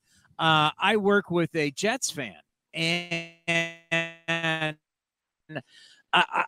the Jet fan now, for some reason, really doesn't like the Buffalo Bills Mafia. And I'm like, well, the Jets haven't won anything in a long time, and they're trying to discount that you guys have been in the playoffs the past couple of years. But I said, well, they're building something. The Bills are building something. And I expect the Bills to continue to build to where the Jets, I just keep seeing building failure. What do you have to say to a colleague of mine who's a Jets fan, who's a Bills hater, and really has no right to be? Yeah, I'd like to talk to him, because the Jets not only are they building almost a tradition of failure, they're building on a record of how many head coaches and offensive coordinators they can have in a 5-year period. And I think they're trying to trample that record. They're doing a great job. So, we'll see what happens next year. But the Bills keep making the playoffs. They haven't got past that final hump yet. Yeah. But I think we're in a little bit better situation than the New York Jets. Yeah, I mean, they're building they're building a loser, basically, and I don't know why they're looking at anybody else, judging anybody else. I was down at the AT&T, saw your quarterback playing. Allen's a big kid, and man, special. Yeah. When you walk next to him, so I'm walking next to him at Pebble Beach, and I'm thinking the size, like you see him on TV, but the size of him to move the way he does at that size as a quarterback is amazing. It's incredible. That's why he's so fun to watch. I mean, he's 6'5", 255, and he runs like a fast tight end. He almost looks like a big outside linebacker. Yeah, that's exactly what he looks like. And just that makes his athleticism and what he can do on the football field that much more exciting. And it's pretty fun time to be a Bills fan with him at the quarterback. Well, we appreciate the time. We're going to be calling you during the season. We got to check in on the Aviators. It's always fun. So we thank you so much for coming out here. I know you got to get over to practice, but we will be calling here in just a little bit. I will always answer. Thanks, Tony. Reardon in 24. Fran Reardon, leader of men, could be president of the United States. I love it. A ticket of Reardon Emerson. Got my vote. Oh, I'd vote for that in a second. Plus Fran crapped all over our unknown coworker. We won't say his name. Okay, so Karate Kid Ray Jensen, the reason why he's a big Jets fan, in that interview, we kind of went a little inside on that, I'll admit. But I knew how to explain it to you. So Ray Jensen, he's right behind me in that interview. He's a massive Jets fan. And he's ripping the Bills before Fran comes out. And Fran is a huge, goes to all the Bills games, right? So as I'm ripping the Jets, and he says, I want to talk to the guy, Ray Jensen, the Karate Kid, Mr. Black Belt, doesn't peep up. He's got a headset on. He could have easily took his mic out of mute and said, hey, Bills fan, slow down. I'm a Jets guy. Wanted no part of it. The black belt wanted no part of the power that is Fran Reardon. He had his opportunity. I left it open. He was right behind me. He knew he had a headset on. He knew what I was saying, and he wanted no part of it. Because he knows Fran's a leader of men. He's a member of Bills Mafia. Would have squashed him like a grape. Yeah. Oh, yeah. You're Mr. Black. That's what Fran would have done to his black belt. He would have laughed at his black belt. I'll make sure if Ray's not watching this live, I'll make sure to bring it up because I'm going to see him on Sunday at the wrestling pay-per-view. Gutless. Tell him I said it. He was gutless. You had your chance to take on Fran Reardon, and you wanted no part of it. That's right. Go to fake wrestling because that would have been real. Taking on Fran against the Karate Kid, Ho-Ho Camp Park, pay-per-view coming your way next spring training. Coming up next, Johnny on the spot. Johnny Dasco will join us. He's not Johnny Solo today. What is he hot on? What's he seeing? And somebody's back in the lineup. It's good to see. We'll talk about it next, right here on A's Cast Live. This episode is brought to you by Progressive Insurance. Whether you love true crime or comedy, celebrity interviews or news, you call the shots on what's in your podcast queue. And guess what? Now you can call them on your auto insurance too with the Name Your Price tool from Progressive. It works just the way it sounds. You tell Progressive how much you want to pay for car insurance, and they'll show you coverage options that fit your budget. Get your quote today at Progressive.com to join the over 28 million drivers who trust Progressive. Progressive Casualty Insurance Company and Affiliates. Price and coverage match limited by state law. Streaming from the East Bay, A's Cast Live continues with Chris Townsend. All righty. We head back to the Valley of the Sun. Johnny Dasco, Johnny on the spot. How are you, my friend? I'm great, Townie. How are you guys doing? We are doing well. We've gotten into a lot of discussions today. I was basically earlier in the show breaking down what our pitchers need to do to hold runners while using the pitch timer as an advantage, not as a disadvantage.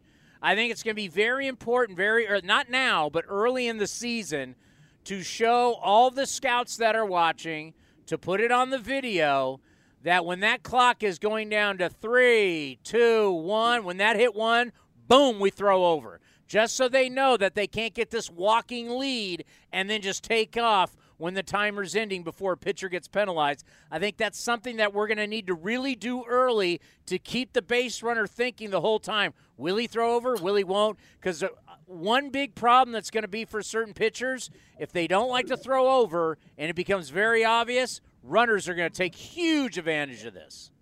No question. Especially we talk about the top three in the Diamondbacks order. Those guys will be running with reckless abandon. But, yeah, look, there is going to be some strategy involved for sure. I think Max Scherzer said it best when he said, look, I control it. I control the pace now. Before the batter controlled the pace, now the pitcher, it just depends on your perspective, but the pitcher now controls the pace. So I think pitchers are going to find a way to take advantage of it, maybe run it down, like you said, a little bit.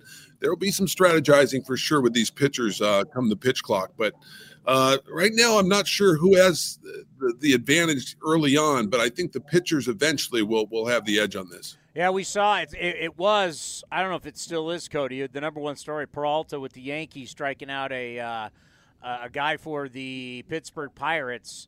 It was the top story on MLB.com. They did it in 20 seconds. I mean, he got the ball, boom, boom, boom, less than 20 seconds, strike three. So, kind of like how we see in football. Do you want to snap the ball late? Do you want to snap the ball early?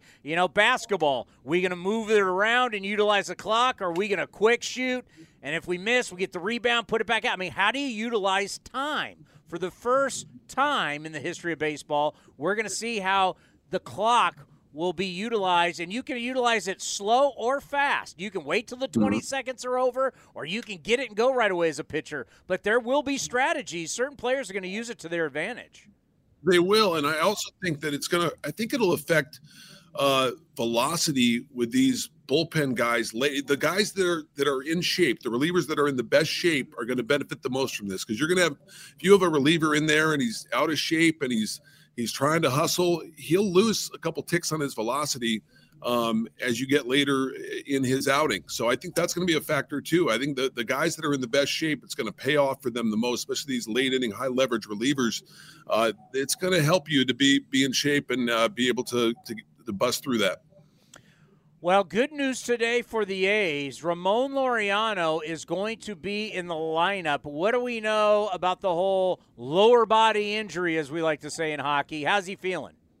He's feeling good. He's excited to get out there, probably have one or two at bats, had some groin tightness, but he's in there and he's excited to get going. He was in great spirits today. He said, I'm ready to go. So he's looking forward to it. And he'll have, as I said, probably one or two at bats, I believe, but just to see him out there and get it going again is going to be really exciting. Manny Pena had some calf tightness, and he's pretty close too, I believe. So that'll be exciting to see him back in the lineup too. I think he's a few days away, I believe. Yeah, it's just part of spring training, right? We get to a point to where there's the nicks and the dings that you got to deal with health-wise, and guys are going to miss some games, and you just want to get everybody ready to rock, get everybody's bodies ready, make sure everybody's healthy for when you start the season, whether you make the big club or you go to Las Vegas or even to Midland, that you're going to be ready to rock, because obviously we're going to utilize a lot of players. And I talk about this all the time, about how spring training's not equal for everybody. If you've got a long-term guaranteed contract, you come to spring training just to get in shape. Well, for the A's, we don't have anybody like that. When you come here to spring training, from the minute you get here to the minute you leave, you're competing for a job. And Ramon Laureano is there because Ramon Laureano got popped for PEDs. He served his suspension. And last year, as we talked to him down there at Hohokam, it was about, I'm coming to prove everybody. I'm proving everybody wrong. I chip on my shoulder, and he didn't play well. So we're kind of in a moment of truth here. Age-wise, he's in his prime. We need to find out who is the real Ramon Laureano.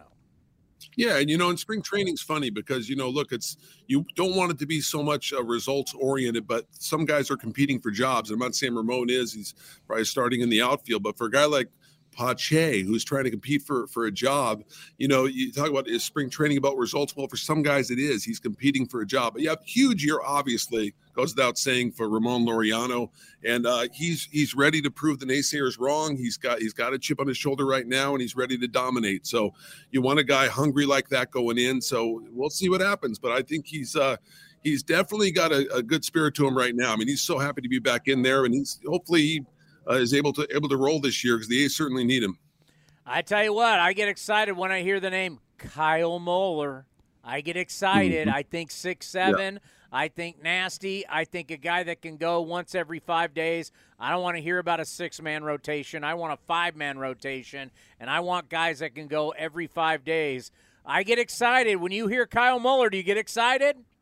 Yes, I do. Big 6'7", 250-pound guy with great stuff. And, look, as I said, I was talking to Vinny earlier about it. Look, he's a guy that had, a little failure early with the Braves. I think it's going to propel him. It's going to motivate him. He knows he's a big league pitcher. I heard you talk with David Forrest about the confidence he has. He's got that confidence. He's going to go in and he wants to go. He doesn't want to go in and pitch well. He wants to absolutely dominate. And this guy's A+ makeup. I mean, that goes without saying. And the fact that today he's working with Soderstrom, and he's worked with Langoliers before, and he's just got a great attitude, and he's ready to dominate. He's ready to go in and dominate, and I think he's primed and ready to do that. So I'm looking forward to today.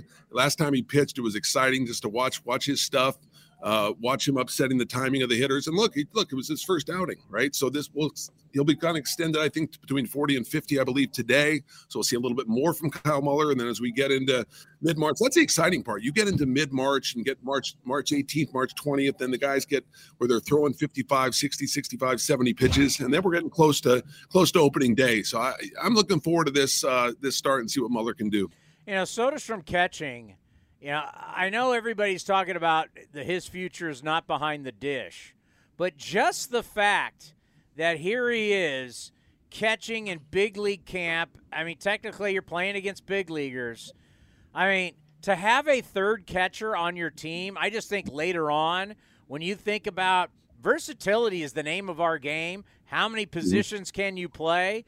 Like our third catcher was Chad Pinder, right? And everybody went, oh, Chi can catch. And then we had Pinder on the program, and I started talking about it. He went, no. That is like worst-case scenario, me being behind the dish. That will not be the case with Soderstrom. So that means you'd have a lot of we don't have a lot of flexibility with our bench anymore because we carry 13 pitchers. So if you got a guy like Soderstrom who he's playing first base and all of a sudden you need to pinch hit your backup catcher knowing that you now can take Soderstrom and make him your catcher. I mean, having a legit 3-guy catching group and Soderstrom being that third guy who can play first or the outfield, man, that would really help your versatility. It would. I don't know where he is down the road. I mean, he could be a first baseman down the road, but you're right. That does help having him as an emergency catcher in situations like that. I don't know if you want to put him back there, just how valuable he is just with the bat. And because I think, I don't know. What do I know? But I think he's probably a first baseman of the future, but he obviously can catch. But the bat, just what we've seen from the bat lately, Townie, with him just in these spring training games, and I know it's spring training, but, he came in, he was a triple shy of the cycle. He didn't even start the game. He came in the 5th inning, had a single, double, and a home run. And the bat, look, it's going to play. And he's a pure hitter, and I like to see him wherever he plays, whether it's catcher, first base, the outfield, whatever. I mean, I'm not playing the outfield most likely, but I just want to see him hit, because he can flat out hit. But you're right. Just having the ability to catch, having that third catcher is a benefit for sure. But I see him as a first baseman. Oh, I agree. But I just know with the way we are and the way our roster works, we need everybody. I mean, to have one guy. I mean, it was great having Olsen and Chapman, but that's not here now, right? And I hope Soderstrom becomes that guy, but I don't know. If Noda keeps hitting, and he's not out of option, and he's out of options, and he wins this job. Flexibility, I think, for all of our players with the way that we have to build a 26-man roster and we only have 13 position players, it's like the Tony Kemp theory. Bring 3-4 gloves to the yard because you never know where you're playing. Exactly. You have a ton of guys on this team that can play a variety of positions. Ledmus Diaz, Jace Peterson, guys can play all over the place. Nick Allen, he can move back and forth between second and short. Tony Kemp, the outfield and the infield. So I think that's really, really exciting. Just these guys can play all over the place. And I know Cody talks about will we have positionless baseball? I don't think we're going to get that far, but I do think that just having a bunch of guys that can play a variety of positions, that's where baseball's gone to. We've seen it in the minor leagues. See guys go up and they can play 3 or 4 or 5 positions, and it's only going to benefit guys, and especially a team like the A's. It's going to help them this year with these guys playing all over the place.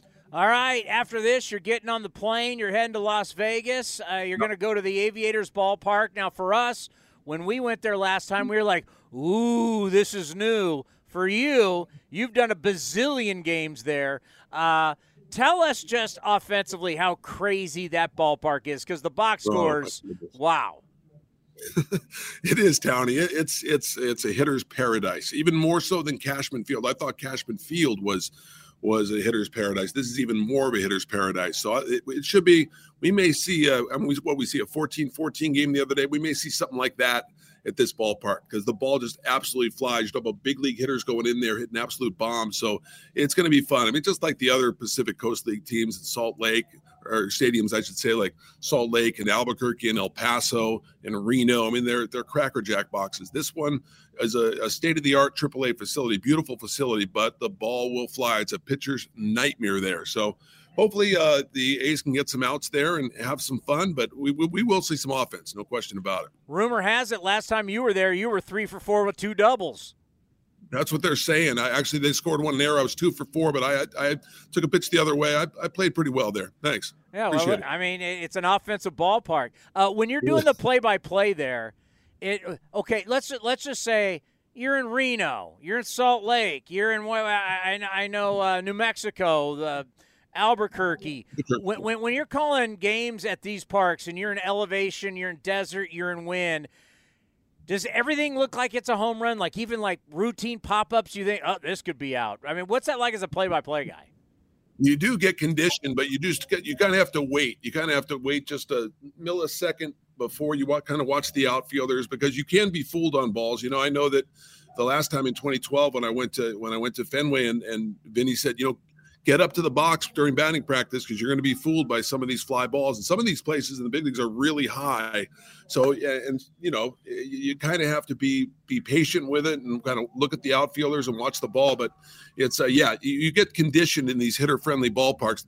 These balls are all going to go out of the ballpark for sure. Yeah, it's kind of fun. You can't go swung on and belted on. Oh, it's a routine fly ball to right. It is part of it. It's part of it. I know the feeling. I know, yeah. So you're going to have day games in Vegas. Any nice plans Saturday night? You're in Vegas. I mean, they've got 8 million restaurants and shows. What's Johnny D going to be doing in Sin City? Well, Johnny D is going to be hanging with his wife and kid. They had plans to come out here to Phoenix this weekend, and then when the plans changed, they changed their flight to Vegas. My daughter's 17, never been to Vegas. Uh-oh. So we're going to have a couple of nice dinners on Friday and Saturday and look forward to – I haven't seen them in a while, so I look forward to seeing my wife and kid and having a good time walking around the Strip. It's going to be fun. Well, that's the thing, too, right? Now, you know, with teenagers, there's actually things like I said, the shows. There's actually things you can do in Vegas that you can do with your teenagers and fun that you can have with your wife. I mean – you're not going to go on. You're not going to have a good dinner. You can find great. I mean, it's the best place to eat in the country. There's more better. It's the best chefs technically in the world are in Las Vegas. So there's a lot of fun to be had. There is, Townie. Another thing too. I'll probably save money by my wife and kid coming. I won't be at the tables, so it'll be nice. So it'll be really a money saving trip for me.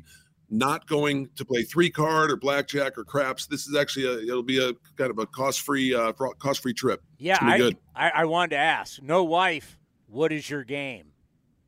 You know what? I've been in a 3-card lately. I do like 3-card. I will play some blackjacks and some craps, but I 3-card has been my game lately, and it's obviously all luck. There's no skill involved at all. But I guess the skill would be to leave when you're ahead, which is the most difficult thing to do in Vegas. But yeah, that's probably my game lately. I kind of got out of blackjack for a few years. I'm kind of back into that too, but I do like craps. When you're rolling on craps, that's the best. No question about it. Blackjack is just never works out. Yeah. It just never works out. You know, my late father would always say that they didn't build those places in the middle of the desert where there is no water because they lose. No question. Yeah. That's how they build those casinos. That's exactly right. No question. And let's end on this. Kansas City. They got a lot of young talent. I don't know who's in the lineup today. Nothing's been posted. No. But they're an interesting team to watch. I don't know what they do in the Central, but when they show up for a 3-game set, they're going to have a lot of moving parts with a lot of athleticism and speed. And that Bobby Witt kid can play a little bit at short. No question. Bobby Witt Jr., I mean, you got to remember this guy has not played that much baseball. He's played like 1 year minor league baseball. The pandemic hit. He went up to the big leagues. He had 20 home runs. He's got a monster year this year. MJ Melendez is a stud. He had 100 hits last year. They have some good young talent. Pretty good rotation, too, led by Brady Singer and, of course, Zach Greinke and Jordan Lyles. So they have some pitching there, too. I mean, they may win 73, 74 games at the most, but it's going to be an exciting team for sure. And I'm looking forward to seeing them today. Brad Keller's getting the start today. He moved to the bullpen in August last year. So we'll see what Brad Keller does against the A's today. All right, buddy. You have a good call today. All right. Thanks, Townie. Good to talk to you. Johnny D on the spot, getting us ready for a little A's baseball. Don't be selling me your Zach Greinke garbage with Kansas City. That is just – I don't even know why they signed him. I don't know what he's going to bring. It's not like he puts butts in the seats or he's like the great ambassador for your franchise. Why would you sign Zach Greinke? Why? What is the advantage of signing him? Leader in the clubhouse? He didn't talk to anybody. But I don't know. The Athletics been doing a special on him about some of the – stories from, and I guess that they want the Athletic to keep the players in the clubhouse, want them to keep doing more because there's so many good stories from Greinke just from last year with the Royals. He's crazy. I mean, we remember when he when he played for Houston, and he would sit in the stands by himself during the pandemic season. He's a bizarre guy, but he's very good. And he's brutally honest with guys. So you want the super? Okay, maybe that's not appropriate. How do I want to put it? You want the super different guy who can be cruel being the leader in your clubhouse? Why not? Toughen him up. Oh, now you want to go old school. Yeah, that's what they need. By the way, let me ask you, another buying or selling. Buying or selling, Zach Greinke will reach 3,000 strikeouts this season. You know what? I don't know. He's 118 and away. I don't care. Well, that'll solidify him for the Hall of Fame. He's not in already? Isn't he a 70-something WAR? 76.5. He's in. Yeah, but he's 118 away from. If you're going to put Scott Rowland in, that's going to be the new thing. Well, that's like that. I've had multiple friends, longtime baseball guys. They played baseball. I mean, like yesterday. I played golf yesterday after the show, and I played with 3 ex-minor league baseball players. All right? You respect guys who play in the minors. Yes. Guys had talent. My buddy Dave Sick, who was our ace. Craig Constantino, who was one of the great power hitters in San Jose State history. He's 6'5". He looks like a defensive end. He's huge. Yeah. And the consensus for everybody gets brought up all the time. Scott Rowland's a Hall of Famer? Well, when you and Ryan Spielbergs were talking about it yesterday about Todd Helton, he was like, well, look at his road splits, and we already did it. Scott Rowland's career stats, Todd Helton is at if you look at Helton's career road statistics, they're equal with Rowland's career statistics. Think about that. So you go, well, what do you do off the mountain? What do you do off out of Coors Field? He basically was Scott Rowland on the road. Yeah, he was a career, I think, 287 hitter on the road. And I don't want to disparage Scott Rowland. I mean, Scott Rowland still to this day, I just don't think, wow. When you got to dig down deep to justify it, once again, there's different Hall of Famers, and Scott Rowland's in, he's in. But if Scott Rowland's a Hall of Famer, Zach Greinke's a Hall of Famer. Yeah, Greinke's going to get in. Please. But he's 118 away from 3,000, which, I mean, if you're on Is there anybody on the 3,000 list that's not? in the Hall of Fame? Roger Clemens. Oh, God, I hate when you people do that. Barry Bonds. That's Pete Rose. 3,000. You know probably who wasn't for a long time was Burt Blyleven. Correct. Burt Blyleven took forever. Yeah, how about that? Burt Blyleven probably has close to 4,000 strikeouts, and he couldn't get in. But you're going to put Scott Rowland in? 19 guys have done it. And let's see. Okay, Clemens is number 3. He's not in. Blyleven. Wait, where's Blyleven? Go back up. He's 5th. Burt Blyleven is 5th in strikeouts, and it took him till what, like the 14th try? Yeah, he just got in recently, a couple of years ago, right? Yeah, what a joke. Let's see. Everyone else. You talked about how big strikeouts were. Everyone else is on here. Fergie Jenkins is in. Pedro's in. Bob Gibson's in. Schilling. That's 2. CC, but he will get in, most likely. And John Smoltz in. Think about that. There's going to be 2 more guys that probably one for sure does this year. Kershaw's right there, too. Okay, well, Verlander's on the list. He's going in. Yeah. Scherzer's on the list. He's going in. Correct. There's going to be 2 guys on the list that don't go in. One is going to be Roger Clemens, PEDs. The other is going to be Curt Schilling, which is not PEDs. It's politics. Yes. Politics. Political views. It will be why Curt Schilling, which led to some anger stuff, obviously. But that's why he's not in. Not PEDs. So you're going to have actually guys. It took forever to get Burt Blyleven in, who what did you say? He's 5th or 4th all-time in strikeouts? 5th all-time. Can you imagine that? The guy that was 5th all-time in strikeouts couldn't get in. It's incredible. And Scott Rowland's in. Yeah. Kershaw is 100. Edgar Martinez is in. Yeah. A guy that only DH'd. You're telling me Big Papi, who couldn't play defense, who is completely linked to PEDs, who was a terrible player in Minnesota, and then all of a sudden, wham, became a superstar. They're like 26. And everybody tries to figure out a way to protect him. And Burt Blyleven, who, by the way, when he got on the ballot, where did he rank in strikeouts? He was probably higher. Yeah, because let's see. Here's the guy. The guys ahead of him were obviously Nolan Ryan. I think you've heard of him. Steve Carlton is 4th. Clemens, Randy Johnson, and Nolan Ryan. Okay, so when Burt Blyleven got on the ballot, Randy Johnson was still playing. So Burt Blyleven would have been 3rd? Yeah, Clemens was still playing too. So he was 3rd. Would have been, yeah. So a guy that was 3rd in the history of baseball in strikeouts couldn't get in the Hall of Fame? I think there's a I think I have a factoid about Steve Carlton. I think that's who it was that they talked about. I mean, it's unbelievable.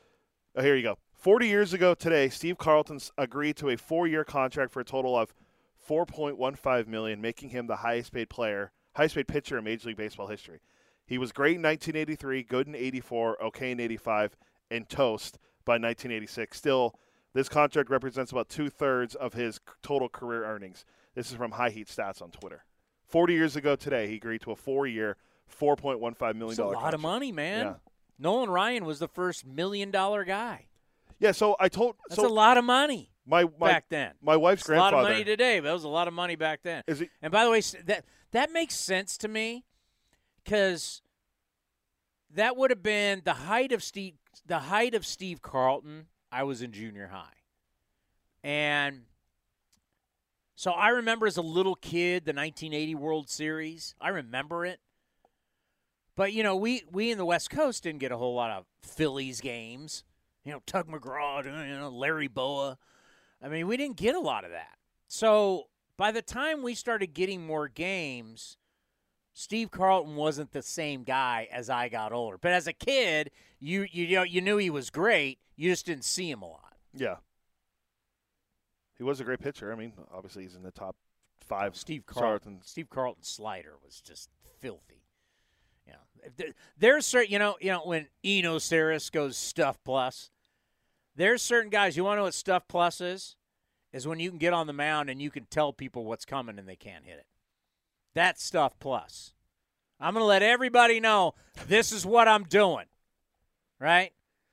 And you can't hit it. That's stuff plus. There was something else I was going to bring up before we close. Oh, we didn't get to this yesterday. I'll bring it up quickly because we didn't get to it yesterday. About spring training numbers with a pitch timer. Oh, yeah. Let me the old playbook. Games are going fast, and it's great. The numbers are as of through February 28th. So far in spring training, like as I said, the games, this is through February 28th, so which would have been Tuesday. Players were hitting .272 with an average of 11.9 runs scored per game. That's up from a batting average of .259 and 10.6 runs through the same period in 2021. So the new rules are helping. The average game time through February 28th was 2 hours and 39 minutes. That's down from 3:01 over the same stretch last spring. And shifting, there's a whole thing about shifting, but the shiftings are down. Now there's more hits. As you can see, the average 272 opposed to 259 last year.